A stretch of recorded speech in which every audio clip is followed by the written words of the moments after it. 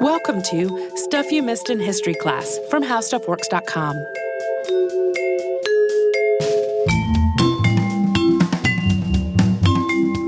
Hello and welcome to the podcast. I'm Tracy V. Wilson. And I'm Holly Fry. I know I've said this a number of times lately. It is a byproduct of working on a daily podcast, but today's episode has been on my list of to-dos for a really long time, and we're coming up on its 80th anniversary, which moved it up to the top of the list. Kristallnacht, or the Night of the Broken Glass, took place on November 9th and 10th of 1938. And we've mentioned it in some previous episodes about the Holocaust and about World War II, and it has also come up as a listener request. This was a massive act of anti-Semitic violence, and it was named for the shards of glass that were left littering the streets in more than 1,000 cities and towns in the German Reich.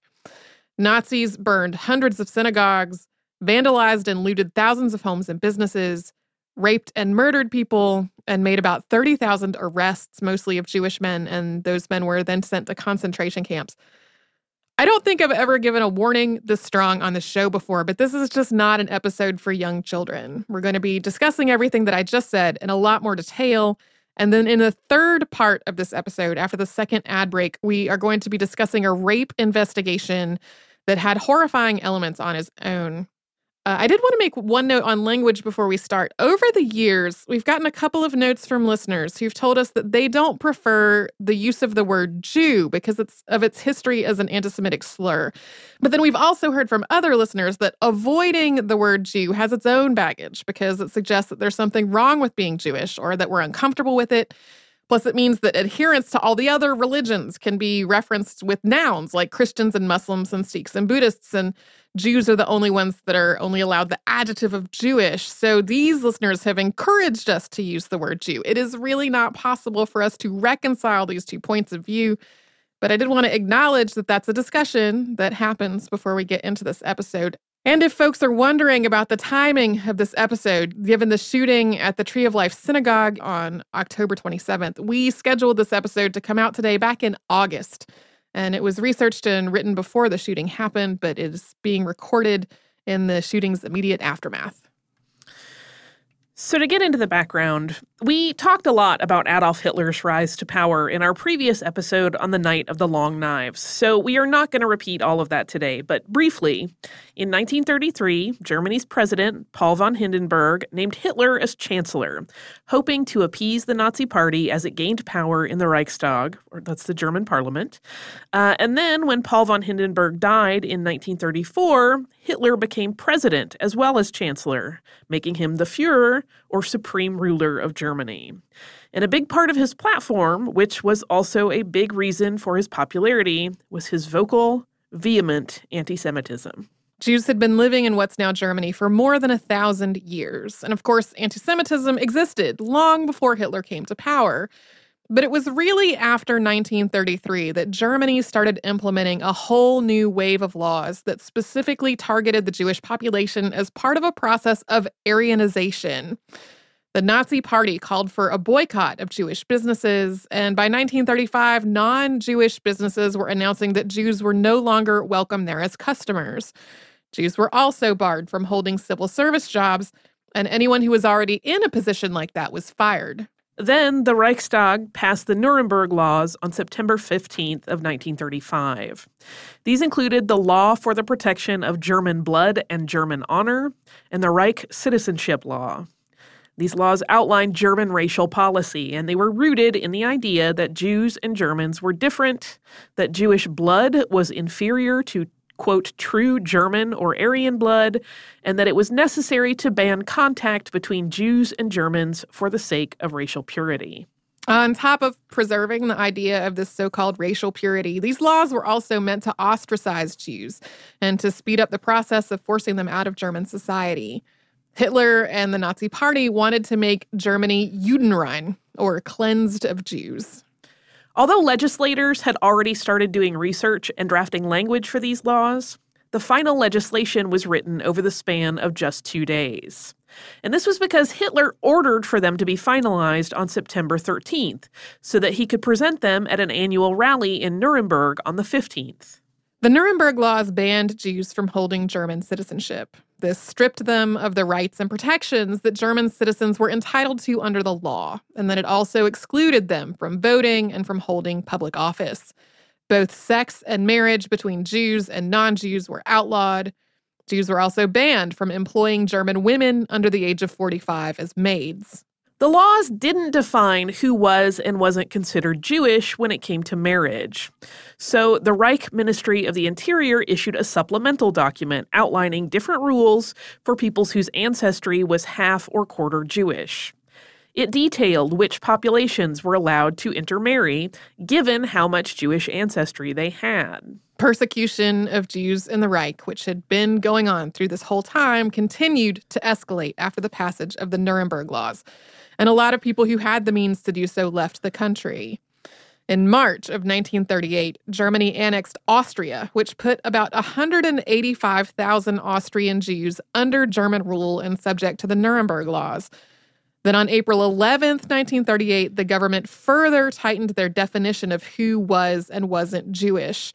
So-called non-Aryans were defined as anyone who was descended from non-Aryan parents or grandparents. People were required to prove their ancestry through birth certificates and family records. Before Germany annexed Austria, about a quarter of the nation's Jewish population had fled, which had created a refugee crisis in other nations.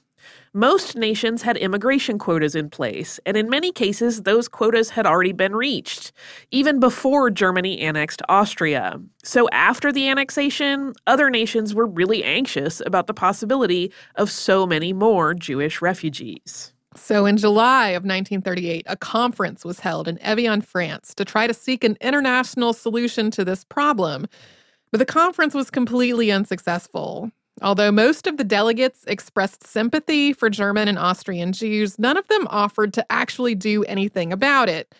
The Dominican Republic was the only nation that offered to relax its immigration policies to allow more refugees.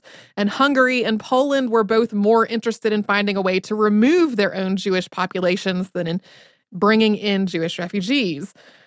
Although there were some individual diplomats and philanthropists and religious and humanitarian organizations who were trying to help, at the national level, virtually no one was willing. After the Evian conference, the Polish government issued a decree that any Poles who had been out of the country for more than 5 years would have their passports revoked unless they got a stamp from a Polish official before October 31st, 1938. And this prompted Germany to expel its population of Polish Jews back to Poland.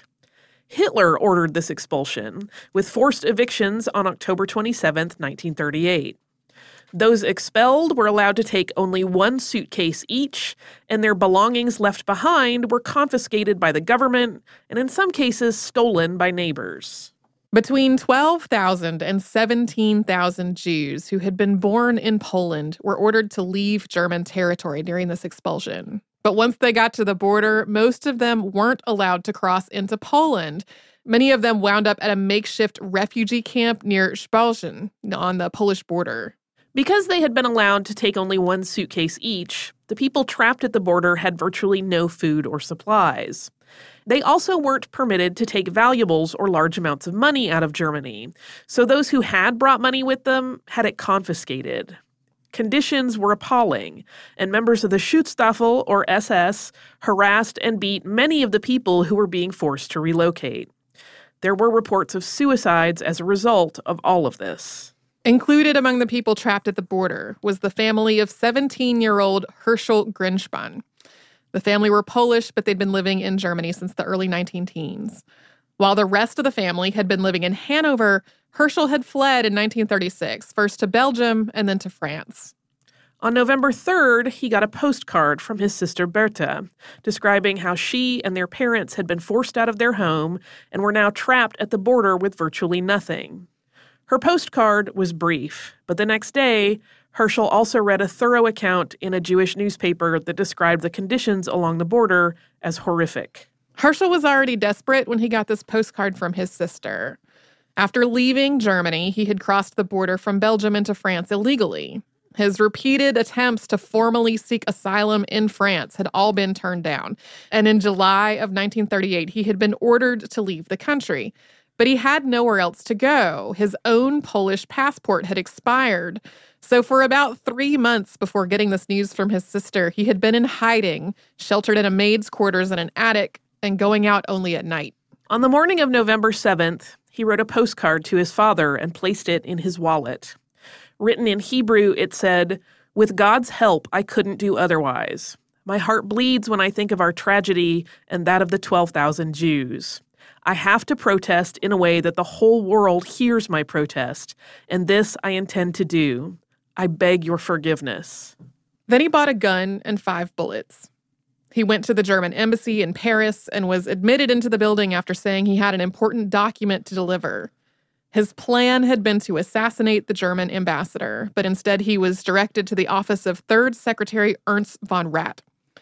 Herschel fired all 5 of his bullets, hitting the secretary twice.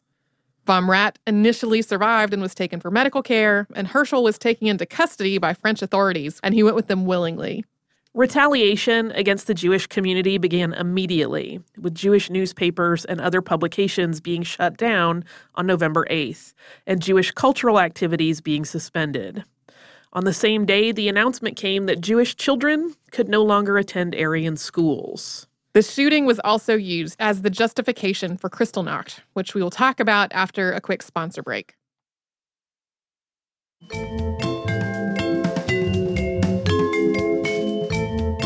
The shooting of Ernst von Rath took place the day before the 15th anniversary of the Beer Hall Putsch. That was a failed attempt to start a violent insurrection against the German government that took place in 1923. The primary instigators of the Beer Hall Putsch were Adolf Hitler and Erich Ludendorff. Both men were arrested and tried, and Ludendorff was acquitted, but Hitler was convicted, and he spent 9 months in prison, during which time he wrote most of Mein Kampf. Because of the anniversary, Nazi Party leaders were gathered in Munich. Most of them saw an editorial in the Nazi Party's newspaper that described Herschel Grynszpan as, quote, a criminal tool of international Jewish murderers. And on the afternoon of the 9th, they also got word that von Rath had died of his injuries. This was not the first time that a Jewish person had killed a Nazi official. In 1936, a Jewish student named David Frankfurter assassinated Wilhelm Gustloffen Davos, who was the leader of the Nazi Party in Switzerland. But that time, Hitler had forbidden any kind of retaliation for the assassination. That had happened during the lead-up to the 1936 Berlin Olympics, which were facing ongoing protests and threats of boycotts and demands for the games to be canceled or moved somewhere else. So Hitler didn't want to give that movement any more fuel. But things were different in 1938. The Olympic Games were long over, and the Nazi government was increasingly direct in its anti-Semitism. So the assassination of Ernst von Rath became the justification for mass violence, sanctioned by Adolf Hitler and coordinated by Nazi officials. We should stress, Herschel Grynszpan's killing of Ernst von Rath did not cause Kristallnacht. It simply gave the Nazi government a convenient rationale to carry it out. Reinhard Heydrich, chief lieutenant of the SS, called for demonstrations against the Jewish population on November 9th. At the commemoration of the Beer Hall Putsch on the 9th, Reich Minister of Propaganda Paul Joseph Goebbels carefully planted the idea of a purportedly spontaneous uprising. He framed it this way, quote, "The Führer has decided that demonstrations should not be prepared or organized by the party, but insofar as they erupt spontaneously, they are not to be hampered." Just before midnight on the 9th, Gestapo Chief Heinrich Müller sent this telegram, quote, "In shortest order, actions against Jews and especially their synagogues will take place in all of Germany. These are not to be interfered with." So this idea that purportedly spontaneous demonstrations might just happen and that officials shouldn't interfere with them if they did happen was totally fabricated. Nazi officials were directly involved in planning this and carrying it out. Party leaders called or went back to their local offices that night, and they called for this demonstration. Although civilians were involved, including a large number of schoolboys, the SS and the SA, which was also known as the Stormtroopers, were major instigators. So were the Gestapo and the Hitler Youth. Although some people remained in their uniforms, a lot of them changed into civilian clothes to reinforce this idea that this was a spontaneous civilian uprising that was just being carried out by local residents. not a coordinated attack by the Nazi government. The violence started in Germany, then spread into Austria, as well as Sudetenland, which Germany had recently annexed from the Austro-Hungarian Empire. There were attacks in parts of East Prussia near the Reich border as well. Instructions were to destroy Jewish property while leaving everything else untouched. Synagogues were to be destroyed with their archives confiscated beforehand. As many young, healthy Jewish men as possible were to be arrested as long as they weren't foreigners. Foreigners weren't supposed to be harmed, even if they were Jewish, to avoid prompting a response from their home country. Any fires that started were supposed to be allowed to burn unless they threatened to spread to buildings that weren't owned by Jews. At about 1:20 a.m. on the 10th, Reinhard Heydrich sent telegrams forbidding looting. But by that point, looting was well underway, and his direction was mostly ignored. Most of the violence took place on November 9th and 10th. Goebbels called for an end to the violence on the 10th, although there were scattered incidents after that. During that time, more than 1,000 synagogues were damaged, and at least 267 were completely destroyed. More than 7,000 Jewish businesses and homes were vandalized, and many of them were also looted. Jewish cemeteries were desecrated, at least 91 Jews were killed, and an unknown number were humiliated, beaten, sexually assaulted, and raped. 30,000 people, most of them young Jewish men, were arrested and deported to concentration camps, including Dachau, Buchenwald, and Sachsenhausen. This represented about a third of the Jewish men still in Germany. Most of them were held for about 3 months, but ultimately released only if they agreed to leave Germany immediately. Although support for this pogrom wasn't universal among the government, it was overwhelming. A very few officials returned to their local offices and either refused to participate or issued counter orders. In a few towns, parish priests and mayors managed to mostly prevent the violence. But aside from these isolated exceptions, every Jewish community in the Reich was affected. The public response of Nazi Party leadership after Kristallnacht was shock. After all, this was a supposedly spontaneous wave of righteous indignation. At the same time, they didn't present this as a problem. Hitler and Goebbels held a press conference on November 11th, and Goebbels told reporters, quote, "It is an intolerable state of affairs that within our borders and for all these years, hundreds of thousands of Jews still control whole streets of shops, populate our recreation spots, and, as foreign apartment owners, pocket the money of German tenants, while their racial comrades abroad agitate for war against Germany and gun down German officials." Up till this point, the Nazi policy of Aryanization was largely framed as voluntary. Jews were being, quote, encouraged to sell their homes and businesses to non-Jews. But this encouragement was rooted in harassment, discrimination, and persecution. There wasn't much of an actual choice about it. But after Kristallnacht, this shifted from a plan that was supposedly voluntary to one that was definitely forced. On November 12th, the German government issued a decree on the elimination of the Jews from economic life. And this forbade Jews from owning or managing businesses, working as foremen or managers, working as craftspeople, taking part in trade, selling goods, basically every possible way of earning a living. Jewish-owned businesses were confiscated and turned over to non-Jews. Even more laws targeting Jews were passed immediately after Kristallnacht, including bans on possessing weapons, shopping in most stores, and using most public facilities like theaters. Also on the 12th, Hermann Göring announced that the Jewish community was going to be fined for all the destruction. That fine was set at 1 billion Reichmarks and called an atonement tax. He also announced that any insurance settlements for the damage would be property of the state, not of the people whose property had actually been destroyed.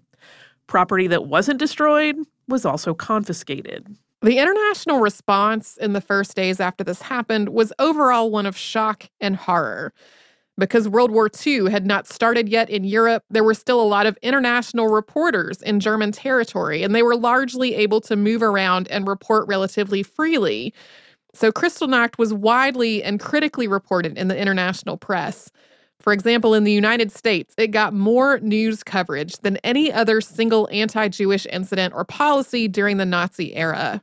But in spite of the horror and outrage, the international community did essentially nothing to help or to protect Jews in Germany and German-occupied territory.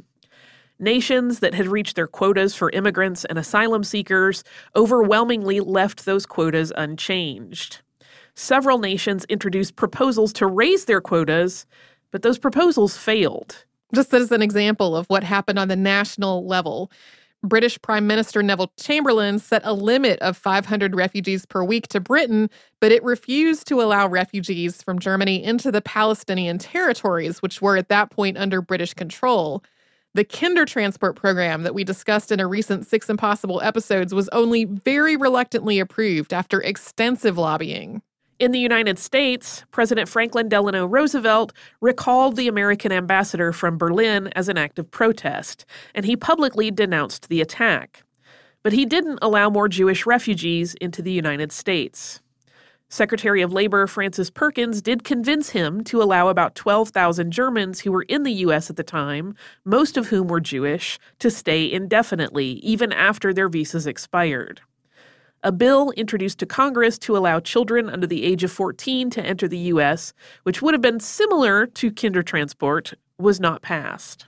As had been true before Kristallnacht, there continued to be individual diplomats and organizations that tried to find asylum for Jews in German territory. Several Indian princely states also offered asylum, but overall, nations still refused to act, and the people who did manage to escape from German territory generally faced anti-Semitism wherever they went. As many Jews fled Germany in 1938 and 39 as had between 1933 and 1938, but this was a tiny fraction of people who tried to escape. The general refusal to act came from a lot of social and economic factors, and anti-Semitism, which wasn't at all unique to Germany or its Nazi government. In the United States, for example, 20,000 members of the pro-Nazi German-American Bund held an anti-Semitic Americanization rally in Madison Square Garden on February 20th, 1939, just months after Kristallnacht. Persecution of Jews continued to increase in Germany and German-occupied territory from this point. And from there, it starts to merge into the general history of the Holocaust. On November 23rd, 1938, the Los Angeles Examiner read the headline, quote, "Nazis warn world Jews will be wiped out unless evacuated by democracies." Over the next few years, Germany invaded Poland, established ghettos and death camps, and planned the final solution of the genocide of Europe's Jewish population, along with targeting gay men, Romani, disabled people, Freemasons, and others. 2 waves of investigations followed Kristallnacht. One carried out by the Nazi Party immediately afterward, and the other by the German government after the end of World War II. And we are going to talk about those after we first pause for another sponsor break.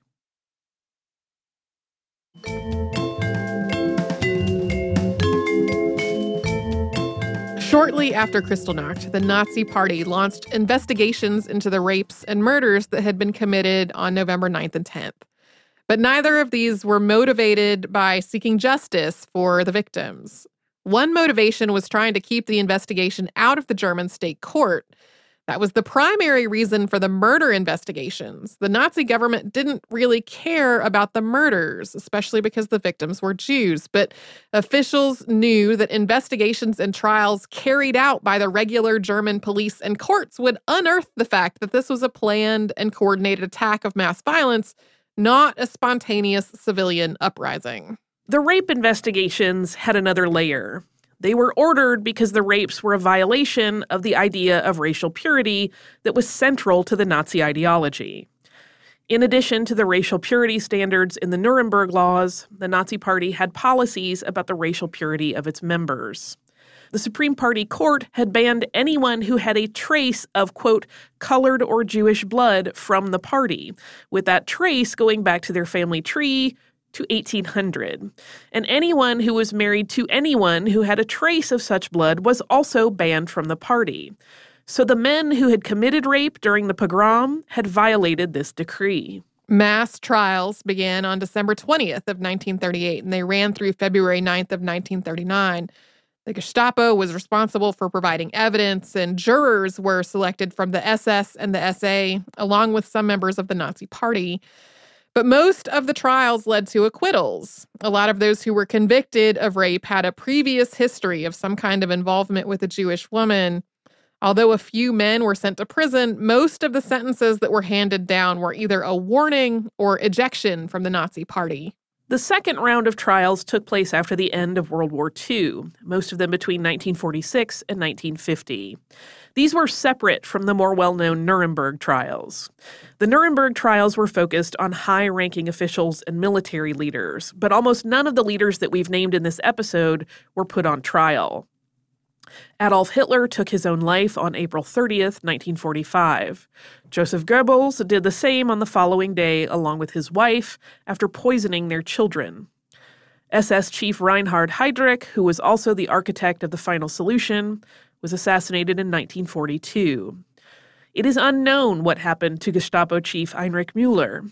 Of the leaders we've mentioned today, only Hermann Göring was tried at Nuremberg and sentenced to death by hanging, but he took his own life before being executed. The second wave of trials related to Kristallnacht took place on a much smaller scale. They were the result of individual victims bringing charges against the perpetrators of specific crimes. So this was a collection of individual court cases that were related to individual incidents, not a large-scale investigation into Kristallnacht as a whole.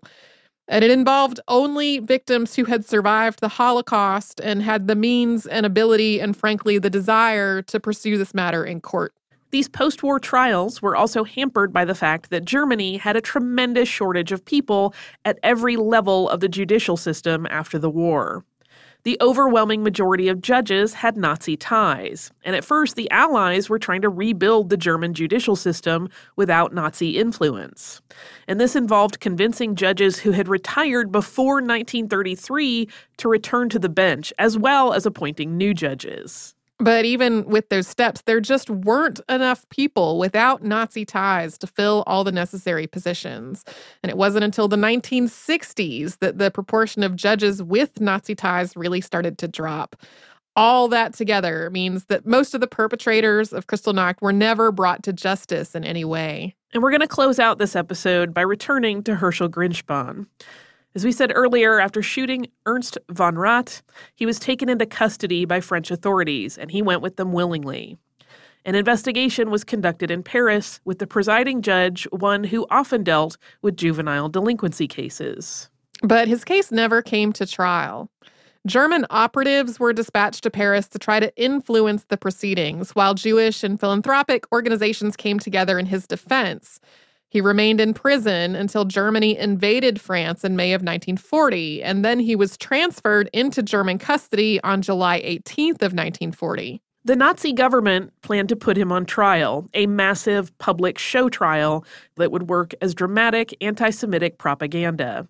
But this plan ultimately crumbled, in part because of the actions of Herschel himself. While Herschel was still in France, one of his attorneys had latched onto rumors that von Rath was homosexual, and he tried to use those rumors to build a defense, framing this shooting as the result of a lover's quarrel, in their words. But Herschel refused to accept this defense, insisting repeatedly that it was not true at all and that his actions were politically motivated. He said it was, quote, because of love for my parents and for my people who were subjected unjustly to outrageous treatment. It is not, after all, a crime to be Jewish. I am not a dog. I have the right to live. My people have a right to exist on this earth. But in 1942, after the German Foreign Ministry, Ministry of Propaganda, and Ministry of Justice all started working together to plan this huge show trial, Grinspan finally agreed to the proposed defense. There is a bit of conjecture here, but it is highly likely that he did this specifically to prevent the trial from happening, because it would have had disastrous effects on the Jewish community, which was already facing the Holocaust.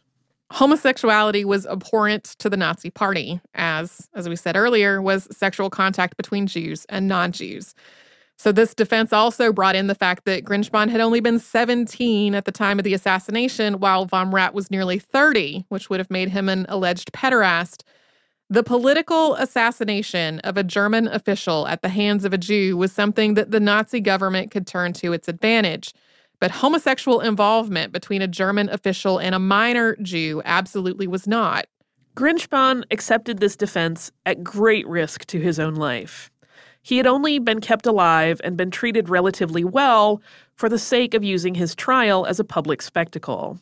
And after the trial was called off in the spring of 1942, he disappeared from the historical record.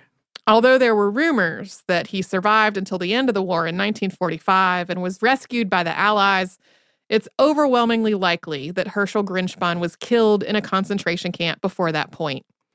In 1958, his father petitioned for reparations, and after an investigation, a death certificate was issued for Herschel Grinspahn on June 1st of 1960. So that is a heavy one. I feel almost irreverent asking about listener mail.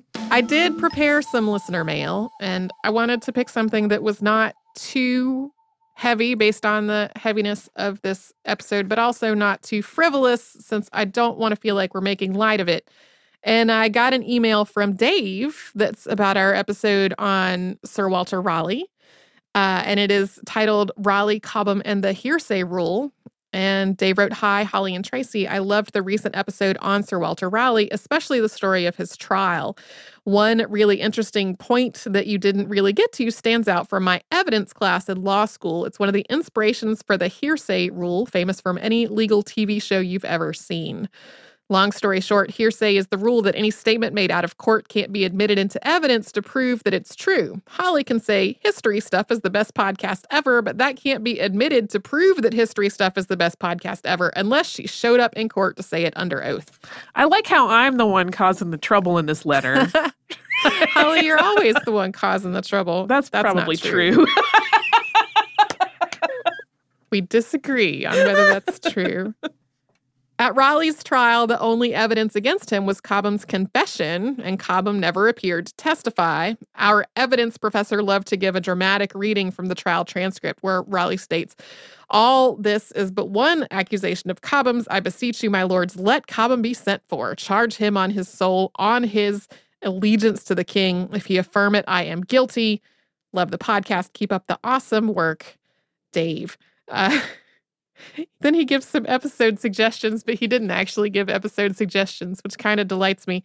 So thank you so much for sending this email. That is a fascinating story about hearsay in Sir Walter Raleigh, and it led me to go down the rabbit hole of where the hearsay rule came from this morning before we recorded. And one of the things that I learned is that Walter Raleigh's trial happened as opinions were shifting about this. It was sort of in the mid-1500s that in court people started bringing up the idea that maybe hearsay evidence was not okay. Maybe that person should actually be there to speak for themselves. And it continued to come up more and more in the 1600s. And then by the late 1600s and early 1700s, it becomes more standard that hearsay evidence isn't admissible, that maybe a sworn testimony that was given under oath outside of the court is admissible. But yeah, he was sort of part of that arc of how those rules evolved. So thank you so much, Dave, for sending that note. If you would like to write to us about this or any of our other podcasts, we're at historypodcast@howstuffworks.com. We're also all over social media at Missed in History. That's where you'll find our Facebook, Twitter, Pinterest, and Instagram. You can come to our website, which is missedinhistory.com, to find show notes for this episode and the episodes that Holly and I have worked on together, as well as a searchable archive of every episode ever. And you can listen to and subscribe to our podcasts on Apple Podcasts, Google Podcasts, the iHeartRadio app, and wherever you like to listen to podcasts.